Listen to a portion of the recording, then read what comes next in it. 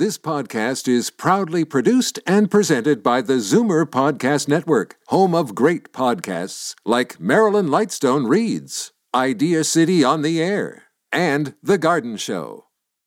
You're listening to an exclusive podcast of The Garden Show with Charlie Dobbin, heard every Saturday morning at 9 on Zoomer Radio, the new AM 740. You're listening to an exclusive podcast of The Garden Show with Charlie Dobbin, heard every Saturday morning at 9 on Zoomer Radio, the new AM 740.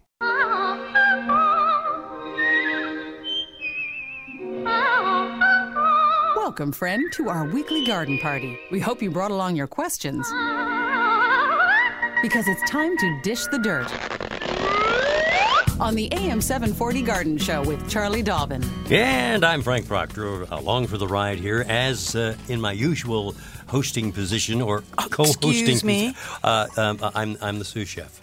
I am the undergardener. I am but a lackey in Charlie's eyes. Charlie Dobbin, the voice that so rudely interrupted me, when I had my only job to do here to give the phone numbers. Mm-hmm. First of all, good morning, Charlie. Good morning, Franklin. You're forgiven. All right. We've had an already beginning day. Yeah, I know. We've been at each other. Sniping. No, not so much. Well, I've been sniping, but you know, we've been doing all this like frickin' frack stuff where we say the same things. But you know something? It's funny how you connect with people. Mm-hmm. Charlie and I, for some reason, have the same sort of warped mind that you come up with weird things, you know, at the same time. Yeah, it's true. It's true. Yeah, absolutely. Well, here, now enough of that. Let's get the phone numbers on the air, because there are gardeners out there who want to call in with questions, or they want to call in with some advice. You never know. Toronto? Okay, call 416-360-0740.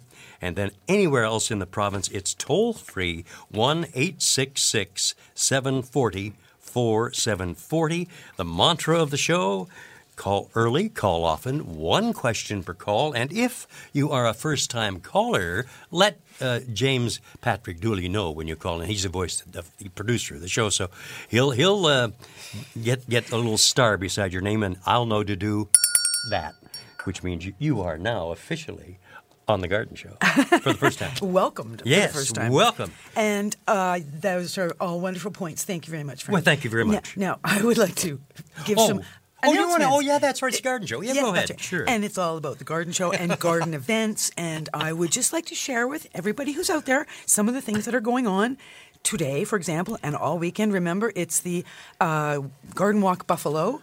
So if you're going south or you need an excuse to go across the border, 366 gardens are open today and tomorrow, all free. Just wander around, get some ideas, meet some really fun people. All the maps are at www.gardenwalkbuffalo.com. Coming up, August 7th and 8th, the Lakefield Antique and Flower Show and Sale. Now, this is at the Lakefield Smith Community Center, just north of Peterborough, in Lakefield, of course. It's a truly outstanding show. It's organized by amazing volunteers. Thousands of people enjoy this over the years. It's their 35th year. Right. Excuse me. Admission is $5. The show runs Wednesday, the 7th, August 7th, from 10 to 7, and then Thursday, August 8th, from 10 to 5. There's a flower show portion that opens at 11 on Wednesday to allow time for judging of the entries. So you might want to even compete in the flower show. So again, more information, just go to the Lakefield Hort Society website. Saturday, August 10th. Sheridan Nurseries, for the first time ever, is hosting a special 100th anniversary open house at their Glen Williams farm in Georgetown. The event promises to be a day of celebratory, fun-filled activities for the whole family. And as I mentioned, for the first time ever, members of the public can tour the farms, learn about the latest growing techniques, watch live planting demonstrations, and participate with interactive displays, as well as enjoy, and you're going to like this, a delicious free barbecue. Ooh, I like it already. I think we'll be there. There will also... James Patrick Dooley just put up his hand, That's right. He's got it on his calendar now, too. Now, it is a really beautiful farm. I have been there and toured it. They do have some very innovative things going on at their farm, particularly the way they use water, because, of course, a farm, you use a lot of water to grow plants. But you can't just pour, like, where do you get your water from? And then, of course, you can't just let it go out into the fields. So it's all about these closed cycles of holding water area, cisterns, etc., and the water going back in and round. It's super interesting. They've done a really good job. Like I say, pretty state-of-the-art system they have with their watering. So it's interesting just from an engineering perspective. So lots of children's activities at this event as well. There's a reptile show, pony rides, all kinds of things. There's door prizes. The first 500 families that attend will receive a boxwood seedling to take home. Because Sheridan's is quite famous for some of the research and development they've done over the years. And there is a number of boxwoods that were invented, if you will, by the Sheridan scientists, geneticists, and growers. So anyway, 11 to 3 p.m., there is bus transport being offered from the local Sheridan Nurseries garden centers. And is this weekend? No, darling, it's the 10th. 10th, I'm sorry. Okay. So it's not this weekend, and would it be next? I think it's 2 weeks. Right. 2 weeks from today. Right, you are. Okay. Yep, exactly. All right, more information, SheridanNurseries.com, events, like /events. And just a reminder that, as usual, the Toronto Botanical Gardens is hosting terrific Thursdays, every Thursday, all summer. There's free open-air concerts at 7 p.m., so they have live music up in the gardens, quite lovely. There's an organic farmers market every Thursday from 3 to 7, and I have shopped there before. There's some pretty nice stuff. There are free guided garden tours at 6 p.m. There are activities for children between 5:30 and 7:30, and the gift shop and the garden cafe are open late as well. So, lots going on. If you need something to do on a Thursday or you just want to get out, get some fresh air, listen to some music. That's the spot. Good food. That's the spot, exactly. Excellent. Just torontobotanicalgarden.ca is the website. Okay. Time is 9:14. Have to take a little bit of a break here because we do have folks calling in anxious to talk to Charlie. We will return here on AM 740 live from the Zoomerplex in Liberty Village. Daffodils and daisies, bluebells and begonias, forsythia and foxgloves, marigolds, magnolia, lavender and lupins, dahlias, delphiniums, stalks, phlox, hollyhocks, tulips and sweet williams. You've picked the right place for everything floral. This is The Garden Show with Charlie Dobbin, exclusively on Zoomer Radio, AM 740.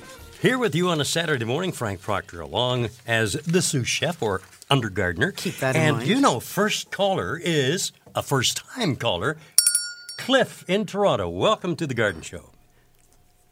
Hi, Frank. How you doing? All right. Good morning, Cliff. I have a little question for you. Sure. Somewhere back in my mind, I thought that I heard that you could put used tea bags in your garden. Mm-hmm, you can. Which I've been doing. Mm-hmm. But all my patients have gone dead. Okay, well, that's two different things that are going on there. So I don't think tea bags, it's tannic acid, isn't it? And maybe and patients, they don't like that. Actually, no. What it is, there's two different things going on. One is to address the impatience question, and I had an email on the exact same question from, where is she? I've got her right here. Valerie in Scarborough. The Mystery of the Dead Impatience is how she entitled her email. It's not your fault. It's got nothing to do with the tea bags. And Valerie, it's got nothing to do with you and your neighbors all losing your impatience this year. There is a disease out there. It is called downy mildew. It's a virus. Sorry, it's a fungal disease. And it's in the soil. Unfortunately, impatiens are highly susceptible to this disease, and when planted into soil where that downy mildew is quietly percolating away in the soil, they do collapse. They just overnight almost just kind of shrivel up and hit the ground, and they're done. Well, you can't blame the tea bags. It's not the tea bags. Nope, not at all. Yeah, don't blame the tea bags. No, so just know in your heart of hearts that you should not plant impatiens in that same soil for at least 5 years, because the spores from the fungus will remain active in the soil for as long as 5 years. Okay. Now, that's just the regular impatiens. Next year, you can put something else. Okay. Okay, but the tea bags are fine. Just don't put them all in one spot. Sprinkle them around. Thank you. Okay. Thanks a lot, Cliff. Thanks, and Cliff. Again, first-time caller. That's a nice way to start the show here. This is the last Saturday of July, as you had mentioned when we came in the studio.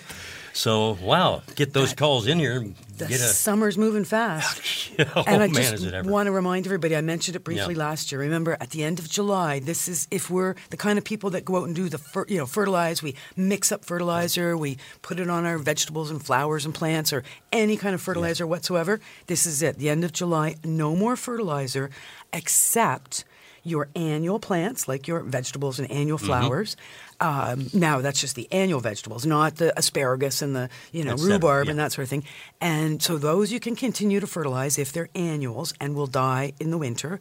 And your lawn, of course, will get fertilizing later in the fall. Very good. Okay. Good point to bring up again, too. Very timely. Thank you. Catherine in Toronto with a question about a butylon. Oh, yes. Well, let's find out what's going on there. Hey, good morning, Catherine.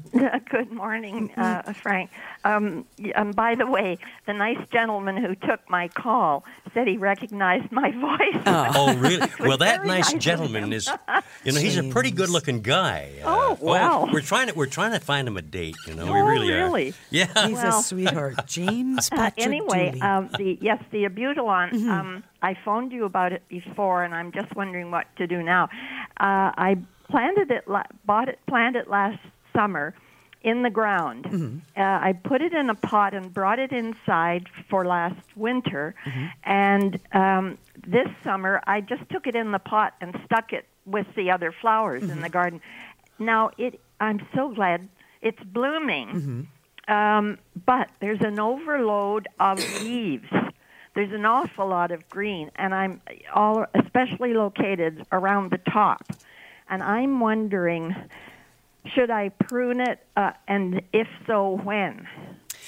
Have you been fertilizing it?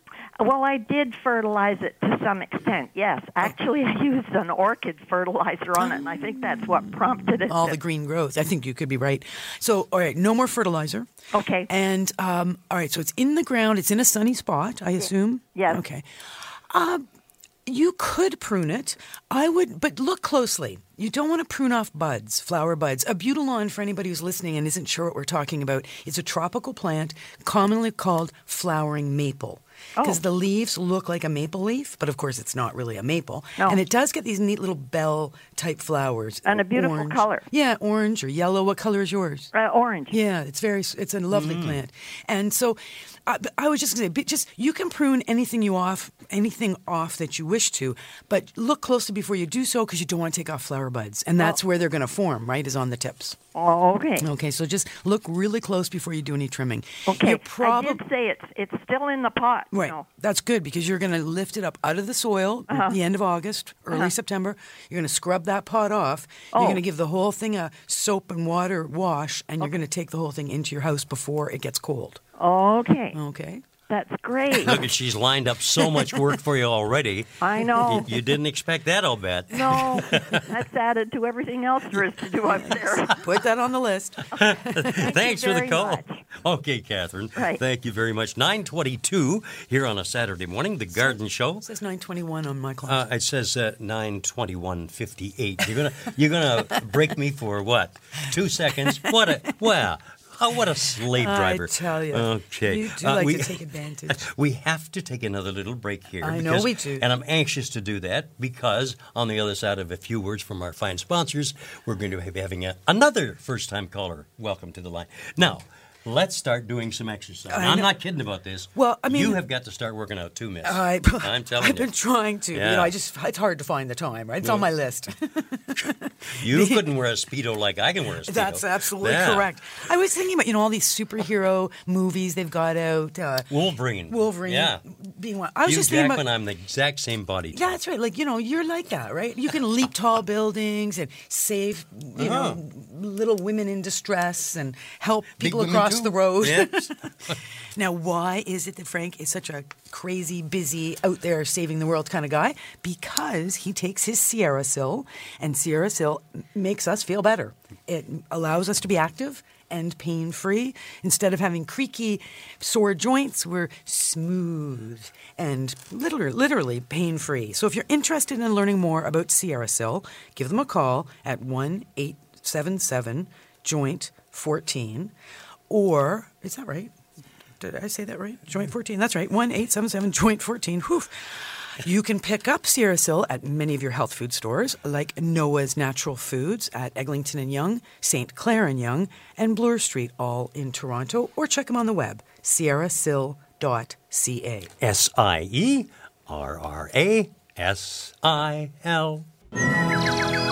Don't change the radio station.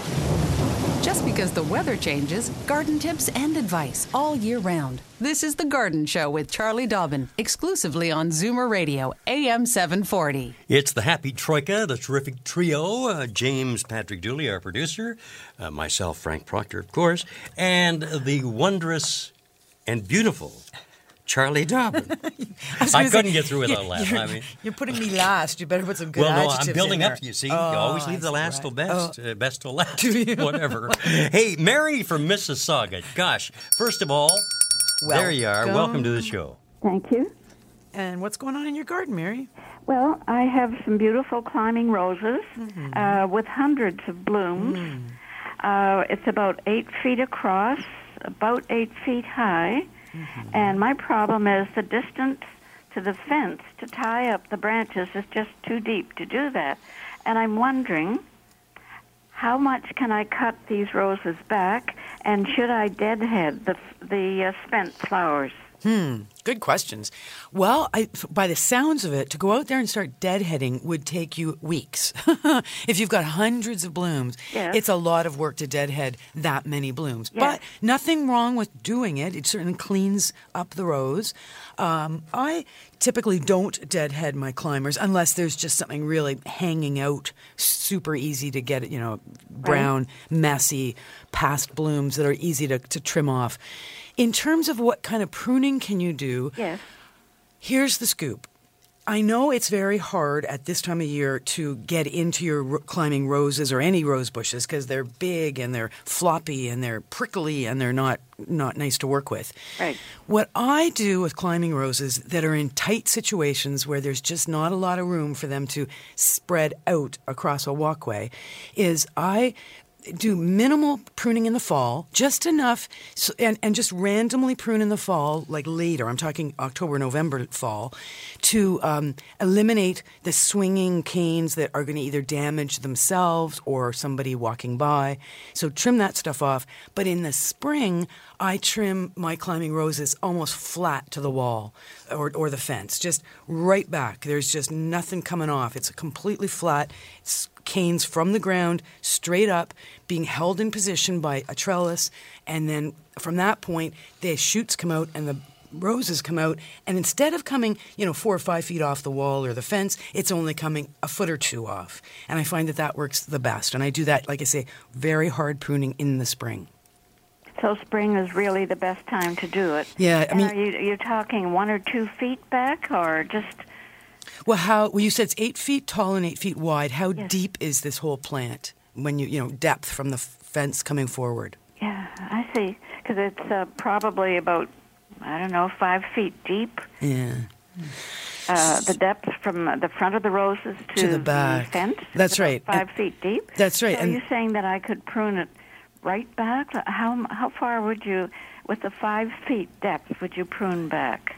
Well, I mean, partially it depends on how the canes are coming up out of the ground, because you have to look like where the plant was planted. If it's planted, the crown of the rose is 2 feet off the fence, then of course you can't prune any further back than that. So you're still going to, you're still going to be in a situation where you've got to allow those canes to come straight up out of the crown of the plant, and then you're going to affix them back to your fence. But all my point is don't let those canes be big, long, flopping over things in the spring. Cut them right back so that, yes, they're held to the fence, but you bring them right down to 4 feet tall or 5 feet tall. Don't let them be 8 or 9 or 10 feet tall in the spring, because they're just going to be twice that by the summer. Oh, I see. Right, so it's a bit hard to describe on the radio, but just that idea of prune it, think about where the new growth is going to come from, and don't be afraid to do hard pruning in the spring. For now, prune what you need to do just so that, like I say, it's a safe situation. You can get by, you can enjoy, you're not getting caught or having your eyes pierced out as you go by the rows. Oh, well, thank you so much. That's so very helpful, and I truly enjoy your program. My first call, but I've been listening to you for a long time. Well, that's great, Mary. Now, Thanks, I've just Mary. thought of a little number I'm going to play just for you on the noon hour at the diner. It's called Woodchopper's Ball. Because you're going to be chopping wood there. It sounds from what Charlie's been telling you. She's got you busy, too. Thank you so very much. Thanks Okay, for a your pleasure. call. Thank you so much. Right. Here we are, AM 740 Zoomer Radio, live from the Zoomerplex in Liberty Village. Frank Proctor along with Charlie Dobbin, of course, and James Patrick Dooley, the first voice you hear when you call in. Let me just give the phone numbers one more time because a lot of folks do know it, being regular listeners, but there are those who might be joining us for the very first time. You never know. 416-360-0740 in Toronto, and anywhere else in the province, it's toll-free. Doesn't cost you a penny. 1-866-740-4740. All righty, back to our lines we go and have a word with Jeff. Good morning, Jeff. Yeah. Good Morning. Okay, Jay. I just wanted to ask, if possible, that strawberries, the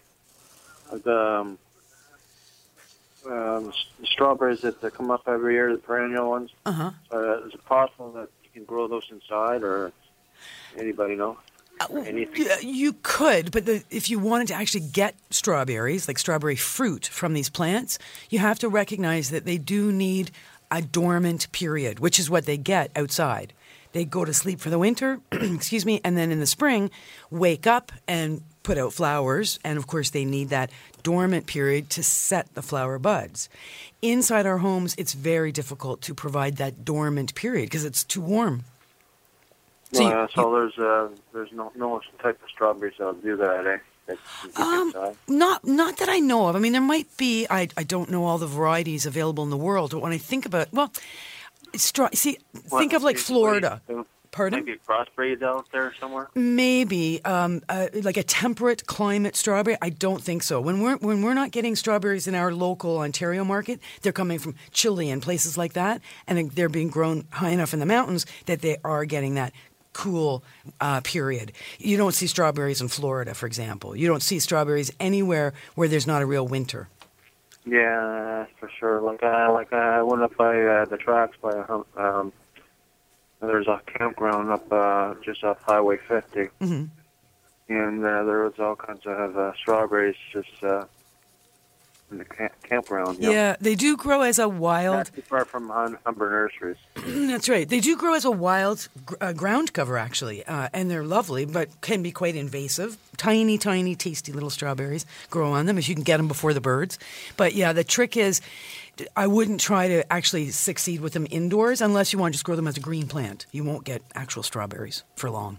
All right. Okay. What's a good indoor green plant that you can grow all year round? That you can grow outside even in the summertime that you can eat off of. That you can eat off of. That's a good question. You know what, Jeff? Leave that thought with me because you just snuck in a second question. I'm holding Frank back. I had my ticket book out. Oh, boy. An edible plant. Well, off the top of my head, herbs. You could grow. You can eat all the time. Something grows quick. Well, things like parsley and stuff. If you have a sunny enough window, or what's great is sprouts from seed. All kinds of neat little sprouts, bean sprouts and radish sprouts, and little seeds. In a jar with a little water, you can eat them year round. Just replant them every week. You do that too, eh? Yes, I do. They're delicious. So, but yeah, for anything else, there's many herbs that'll grow indoors, and otherwise, leave this with me. And we have had some callers with lemon trees and that sort of thing. So many of the tropical plants, the lemons, the grapefruits, the oranges, outside in the summer, inside in the winter. There's a thought. If you have enough sun, it all comes down to having enough sun. I hope that all helps you, Jeff. I remember the pear tree that used to be up in Sackville. You used to watch a train go by, eat strawberries and cream and sugar on it. Ooh la la. Yeah. Very good. Well, Fond thanks, memories. Jeff. Thanks, Jeff. We've got to scoot along, Jeff. I'm sorry, we've got other calls waiting here, and you snuck in a second question on me, you smooth devil. Okay. Here we are with, emanating, this call's emanating from one of my favorite areas, towns, Niagara-on-the-Lake. Mm-hmm. And, in fact, the Shaw Festival just announced their season for next year. They're having a bang-up year this year. And also this past week, as you might know from the news, the premiers were meeting in Niagara-on-the-Lake. Yep. And I want to ask Erica, who's online, whether she had a chance to have a peek at the top leaders of the provinces. Hi, Erica. Good morning. Good morning. No, I didn't see them. Okay. No. I don't think you missed much anyway. Probably not. No. I'm calling about my English cucumber plant. Mm-hmm. It started off really, really nicely, and I got one long cucumber, probably about a foot long, and now the leaves are starting to turn brown, and it's kind of like in a hill with three different plants, and one by one, they're just kind of dying. And is it wilting? Is it kind of collapsing? The leaves are suddenly sort of hanging there? Yes. Yes. Cucumbers, what happens quite often to cucumbers, and we saw this quite a bit last year, there are insects. Okay, let me just remember this. Cucumber beetles will, when you aren't watching, come along way back shortly after you planted the plant. So maybe in early June, mid-June. And they do a little bit of sucking of juices from the leaves. When they do that, they leave behind a virus which causes the plants to wilt and die. Oh. So it's actually to control the disease, you have to control the insect. Okay. And, of course, we never see the insect, so we never think about it. But that is something that does happen quite often. And, frankly, the best way to control that insect is it's called a floating row cover. It's like a very fine mesh. And you put this mesh over your cucumber plants early in the season when we're concerned that those horrible bugs might be around. Okay. But we have to take the mesh off the plants when they start to flower. Otherwise, you'll never get fruits because they need insects to do the pollinating. Okay, because I know there are I saw these little yellow bugs with a stripe. Mm-hmm, that sounds good. Tiny little one, and they would even get into the flowers. Yep. That bug you don't want on your cucumbers. No. Okay. So there's nothing you can spray. No. There's nothing you can spray, and there's nothing you can do once it happens. What you can do is be prepared next year so that you are keeping your eyes peeled for exactly that little insect you're talking about, yellow with a green stripe, and you can spray at that time when the insect is on the plant and avoid the decline. What would you spray with? Well, with any kind of a beetle, they're a little tricky to kill with some of the fairly gentle sprays that we have available to us. A soap and water spray. Yeah. Or something like Bug Be Gone, which is a pyrethrin-based spray. Either of those can work. The trick is you have to coat the insect with the spray. Yeah. It's not just a little light misting. You have to really spray thoroughly and carefully, but not at high noon when the sun is shining on the plant. So this roll cover, it's a very fine mesh. Mm-hmm. It is. It comes in all different weights. It is used as a barrier to protect plants from insects. But in the case of cucumbers, because we do need insects on them for pollination, it's a timing thing. Yeah. But sometimes people use the row covers to protect from a late spring frost and even to prolong the harvest to protect from an early fall frost when they're a little heavier weight. But all you would need is a very lightweight one. If you Google floating row cover, you'll see all kinds of them will come up. They're available by the web or at a good garden center. Okay. Mm-hmm. Because I've got my plant is in a community garden. Oh, yeah. Okay, and the cucumbers that are on the ground, that type, they are green, they're lush, they're beautiful. There's nothing there that's... Of somebody else's cucumbers? Yeah. Oh, yeah. Well, and actually, you know what? I'm thinking about this. English cucumbers, now that I'm remembering this, they actually don't even need to be pollinated. You can actually cover an English cucumber and leave it covered with a floating row cover. If you Google English cucumber, I think you'll find that you'll discover that they actually do self-pollinate. They do provide fruits without insect pollination. So there's that as well. That's the advantage of English cucumbers. Okay. Right. So is it you put the row cover on like the entire plant? Yeah, like we have in an enclosure of, let's say, like 4 big fence posts. Yep. Oh, well, yeah, but unless your whole garden is just cucumbers. It's just the plant. Yeah. Right. So you might get a couple of stakes. You might make a couple of arches with some stakes and just literally float the row cover over top of something that will stabilize it, because you don't want the row cover to collapse the plants. So if your cucumbers are growing on some kind of a trellis, then your trellis becomes your form that your netting hangs over top of, and then a few little rocks around the bottom to keep the bottom down tight to the ground. So it has to be done like early, as soon as the plant is planted, visible. Yep, exactly. Okay. Thank you very much, Erica, and I hope that helps you in your cucumber problem. I didn't know this before, but there's for next year, not this year. That's next year, right? For next year. There is a burpless cucumber. Yes, burpless. All right.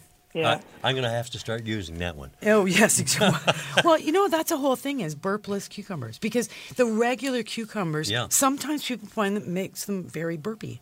So that not good for a radio pronouncer to be burpy. No. It is 9:40 and a half here at AM 740.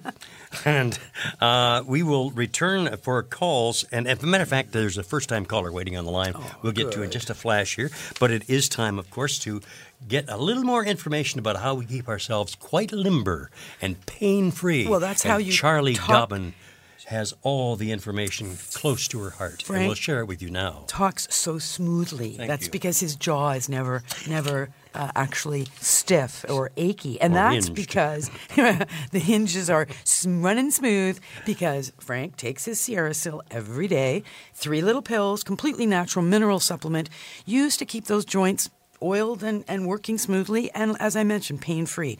So if you do suffer from any aches or stiffness, you may want to try Sierra Sil. It doesn't work for everybody, but if it's going to work, you'll know within 14 days, and that's where the phone number comes in, 1-877-JOINT-14, or give them a call. They're wonderful people, answer all your questions. Check them on the web, sierrasil.ca. And it is, of course, available at many health food stores, including the Good Health Mart on Marycroft Avenue in Woodbridge. SIERRASIL. Fur and feathers and bugs of all size. There's more going on in the garden than we do realize. And should little creatures become a big problem, well, then you've got The Garden Show with Charlie Dobbin. Exclusively on Zoomer Radio, AM 740. And your sous chef, Frank Proctor, welcoming a first-time caller to the air. Hello, Julie in Etobicoke. Welcome. Hi. Morning. I wonder if you could tell me the name of a perennial medium-high white daisy that would last all summer. I have right now a medium-high daisy, but it comes up in June and it dies in July. And the place doesn't look so nice when they die, and I can't put anything else there. Yeah. I wanted one. I like a white daisy, but I wanted one that would last all summer. There is, my bad news is there is no daisy that will bloom all summer. Oh. That's the trick with perennials. And that's actually one of the things we love about the perennials is that they'll come up, some will come up, and as it's going down, another one's coming up. So it sounds like you're working in a very tight situation. Yeah, like it's small. a little space, yeah. Is it quite sunny?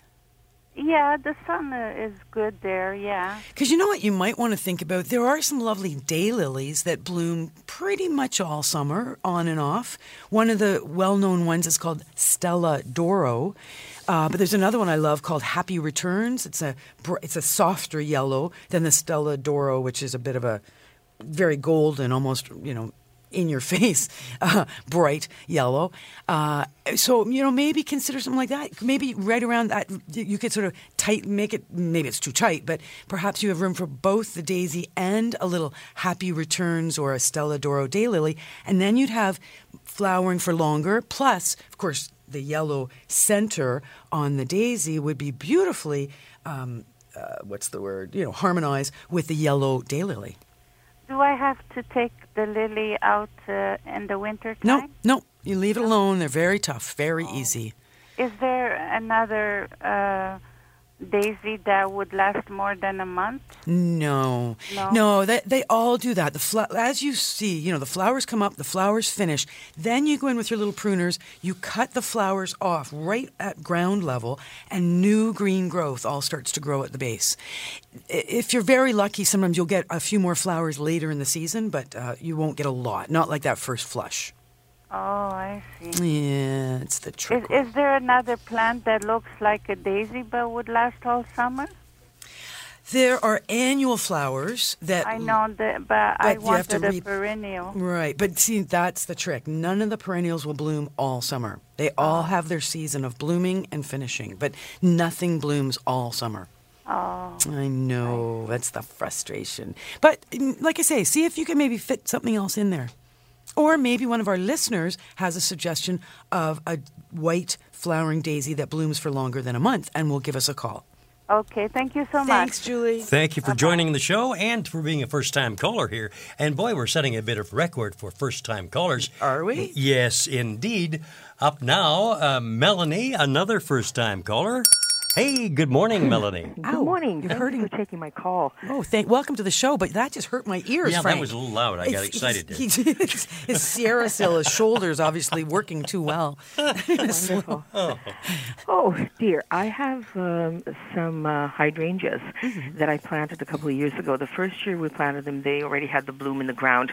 But this year I find that one of the hydrangeas is blooming well. It's got flowers.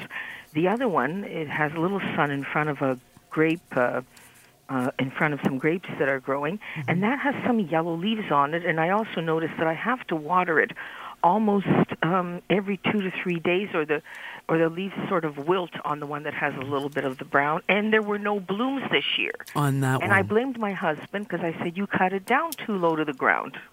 Okay, so it sounds to me this is all good. When you purchased and planted the hydrangeas, they had blooms. They were pink, round blooms? They were the blue-violet. Okay, but they were round. Yes, round. Okay, so what and do you remember, were they called Endless Summer? No, there was some kind of a Latin technical term for them. I'm not sure, but I do have the card somewhere. I saved it. But they were very big, beautiful blooms. Okay, so what you've planted, the Latin name that you're forgetting is called Hydrangea macrophylla. And macrophylla means, macro means big, and phylla means foliage or leaves. So it's a big-leaved hydrangea, also known as the mop-head hydrangeas because they get the big mop round flowers. Yeah. The newer varieties have been selected for blooming on both this year's growth and last year's growth, unlike the old varieties that only bloomed on last year's growth. And the trick was that in our climate, in Ontario, Toronto area, and north, we found that last year's growth would get killed in the winter right to the ground, so we had to cut them right down to ground level. All the growth was new growth that would come up in the spring and summer, and quite often then we would not have any blooms because it was all new growth. And as I point out, though, with the newer varieties, we are seeing flowering on many of them. But they're not perfectly, they're not really reliable. I find that sometimes you'll go a whole year without a flower on them, and then the next year you'll get 4 or 5 or 6 flowers. So they do seem to kind of have their up years and down years. And number 2, you said it's planted in front of a grape, and the grape is obviously quite established and is taking the moisture. The hydrangea is still getting the sun, but I'm wondering about the leaves that are drooping and with the brown color on the leaves, while my neighbors, I asked her, I says, what do you do? They're stunning. They're about 4 feet high. And she says, nothing. They're pink. She doesn't water them. She doesn't cut them. She doesn't touch them. And every year she's had blooms. Right. So what I do with the hydrangeas that you have and your neighbor has is in the spring, I wait and I watch and I look, because you don't do any pruning in the fall. Leave them alone in the fall, winter, come spring, you've got all these brown sticks sticking up out of the ground. That's right. As the spring is progressing and plants are starting to grow and ground is thawing, little green buds will start to show up on those brown sticks. Mm-hmm. The pruning I do is only to the first little green bud. So some sticks might be brown right to the ground, and some sticks might be only the top 2 inches are brown, and then there's green buds. Mm-hmm. So we trim off everything that's dead, and that's the brown shriveled stuff that is not growing. We leave the green, we let it grow. Fertilize, obviously, in the spring. At that point, you leave the plants alone. However, if there's a competition with other plants, you will find that your plant may be suffering for lack of moisture. Remember, hydrangea means water-loving. Hydrangeas do like a fair amount of moisture, so there could be a bit of that going on. The hot weather, when they droop on a hot, sunny day, if you go in and feel that soil, you may find that soil is moist. They droop just from the heat. Hydrangeas are famous for that. They look like they're dry. So they're trying to fool me. Yes, they're just playing with your head. So don't give us water, even though we don't need it. Well, that's it. So don't assume they really are dry. Get your little trowel, dig down an inch or so, and look at the color of the soil. You may find that it's still quite moist. It's just that heat buildup. They will droop. Mm-hmm. But the other just small thing to mention is that hydrangeas also prefer a soil with a lower pH than our average soils.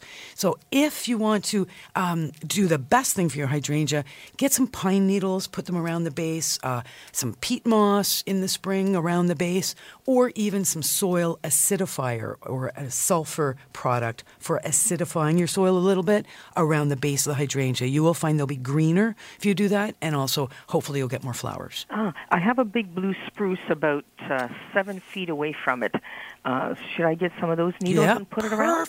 Perfect. Oh, wonderful. And the brown part of it on the leaves. What is the brown, the light yellow brown? If it's on the edges, it could just be that it has been dried out, and you'll get that little bit of crispiness around the edges. No, it's on the inside of the leaf and just sort of a blotchy on different leaves. That is, believe it or not, and a bunch of people who are listening are going to recognize what you're talking about, little brown spots that you've never seen on leaves before. It's environmental stress. It's been a stressful year for the plants. We had such a long, cold spring and wet spring, and then we got into super high heat and humidity, and the plants are showing stress. Anything I can do? No, the plants are very smart. What they do is they're able to, right down on a cellular level, they just close off that bit of tissue, and they just continue to stay green around it, so just ignore it. Don't worry about it. Would that be why they wouldn't have blooms this year, also the stress? Perhaps. Mm-hmm. But don't worry about those leaves. Women can't get pregnant when they're stressed, right? No, exactly. They got to strut their stuff. They got to be feeling good, and it has been a tough year for a lot of the plants. Well, thank you. That's just wonderful. Thank you Thanks so for much. your call, Melanie. Thank you. God bless. Bye. Okay, bye-bye now. You're listening to The Garden Show here on AM 740. We're going to take a little bit of a break here and come back and have a word with Martha in Waterloo. As a matter of fact, we should be introducing a song. Look it up, James. Waterloo, Stonewall Jackson. See if we can get that up. Yeah. It's just the Garden Show, Frank. I know, but this is a way of, just improving the Garden Show. Okay. Oh, geez, I'm in trouble now. Back in a moment.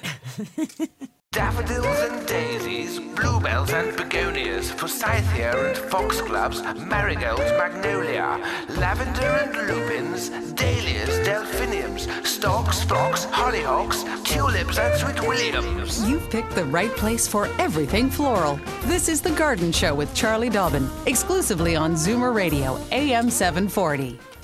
And we welcome Martha from Waterloo. Hello, Martha. Hello. Yes, welcome to the show. Good morning. Morning. I'm calling in response to the discussion on the daisies. Uh-huh. I had planted a daisy by the name of Becky. Yes. It was named the Flower of the Year by Sheridan Nursery, and I'm going to say a good 10 years ago. Mm-hmm. I've only bought one plant. The first plant presently, and I'm not bragging, is got to be 6 feet by 4 feet right now. Wow. And I've given tons away, and I've put a few in other beds. And the beauty of that variety was that it blooms from June to September. Wow. Okay, good. So that's good news And for I'm not fooling. It really Julie. does. Thanks for this. And I don't do anything special. I mean, it's just a beauty. And that's full sun, obviously. There is a tree there, but I would say pretty close to full sun. Okay, good. Thank you. Yes, I too have Becky growing at my place, but it's in a fair amount of shade, so it doesn't bloom all summer. So in your case, June to September. Yes. Nice. Well, and this is what they actually specified when I bought it. Okay. Good stuff. Well, thank you, Martha. I'm going to add another little tidbit, if I may. My hydrangeas are almost as old, and they're the some endless summer pink. And last year I didn't think they were as pink, so this year, for the first time, I used the lime in the spring. Yep. And I sound like I'm bragging, but That's honestly, the blooms are so huge and so many. Good to hear. And deeper pink than they were before. Right. I am just thrilled. They're just very showy and very gorgeous. Nice. Well, thanks for sharing that. Yeah, that's I love great. hearing happy stories. Exactly. She gets enough of me, so she wants, really There's the up song. stuff. That's the song. Waterloo. There we are. Well, and I enjoy your program. Thanks, Martha. Thank you. So thank you. All right. Our Okay. pleasure. Have a great day, and thanks for listening. All right, so just again, I hope Julie was listening from Etobicoke, because Julie was looking for a daisy that blooms all summer. So the cultivar name is Becky, Becky, blooms June to September at Martha's house. And notice she added lime to her hydrangeas, which is the opposite of what I suggested to Melanie when she said she wasn't getting any blooms. Now, the lime, of course, raises the pH, right? When we're talking, neutral is 7. You go up by adding an alkali. You go down by adding an acid. So what she's found is she's got big, bright pink blooms by adding a little bit of lime to her soil. Interesting. I mean, most of Ontario is limestone-based, so we typically don't need to add a lot of lime. We usually have pretty high pH anyway, which is why I was suggesting to bring that down a bit. And then you'll also get more of the purple and blue tones if that's the color you want on your flowers. Okay. Do we have time for one more call? If we go All right, fast. we go fast, and we'll do that because Richard from Thornhill, first-time caller. Welcome to the show, Richard. Hi, good morning. Morning. I'm not the gardener in the house, it's my wife. And she once worried about my recycling bin, which basically was mainly grass that I recycle. And this year I cleaned it all out, and I've got a lot of black earth out of it. Nice. And she is worried that it's going to be too strong to put into the garden. To the garden without mixing it with some sort of peat moss or something. No, because when you put it into the garden, of course, you're putting it into existing garden soil, right? You're not going to put it in a pot or something. So and typically what we'll do is, or what I'll do, because I'm a bit of a lazy gardener, I'll take my beautiful black earth that comes out of my composters, and I'll just sprinkle it around on the surface of the soil, maybe half an inch to a full inch thick. And I just leave it alone. The worms and the sow bugs and all the little microorganisms do the mixing for me. I don't do a lot of digging. But so, no, don't worry. The one thing is you don't want to do is have that compost come in direct contact with the stems of any plants. That's where that strength thing comes in that your wife was referring to. Oh, I see. So the compost is perfectly fine on the surface of the soil, but not touching the stems of any of the herbaceous plants. So it wouldn't be advisable to plant anything in it then? Well, but remember, if you're going to plant into it, you're going to dig a hole, whatever you're going to plant, you're in Thornhill, so you've probably got a fairly heavy clay soil anyway, right? So adding a shovelful or two of compost into your existing heavy clay soil is an amazingly good thing to do. The plants love the organic material. Oh, okay. Well, this is probably why I planted, spread some grass seed on some of the soil and then put a little bit more soil on top of it, and nothing's happened, so I figured it's all dead now. Oh, well, yeah, you got to be careful covering grass seed. It just takes the tiniest bit of soil. All right, we got to go. Okay, thank you very much indeed. Thank you so much for your call. Thank you. Bye-bye. Thank you so much. And there's a gal, Claudia has been calling in and keeps getting bumped off the line for no reason we can't.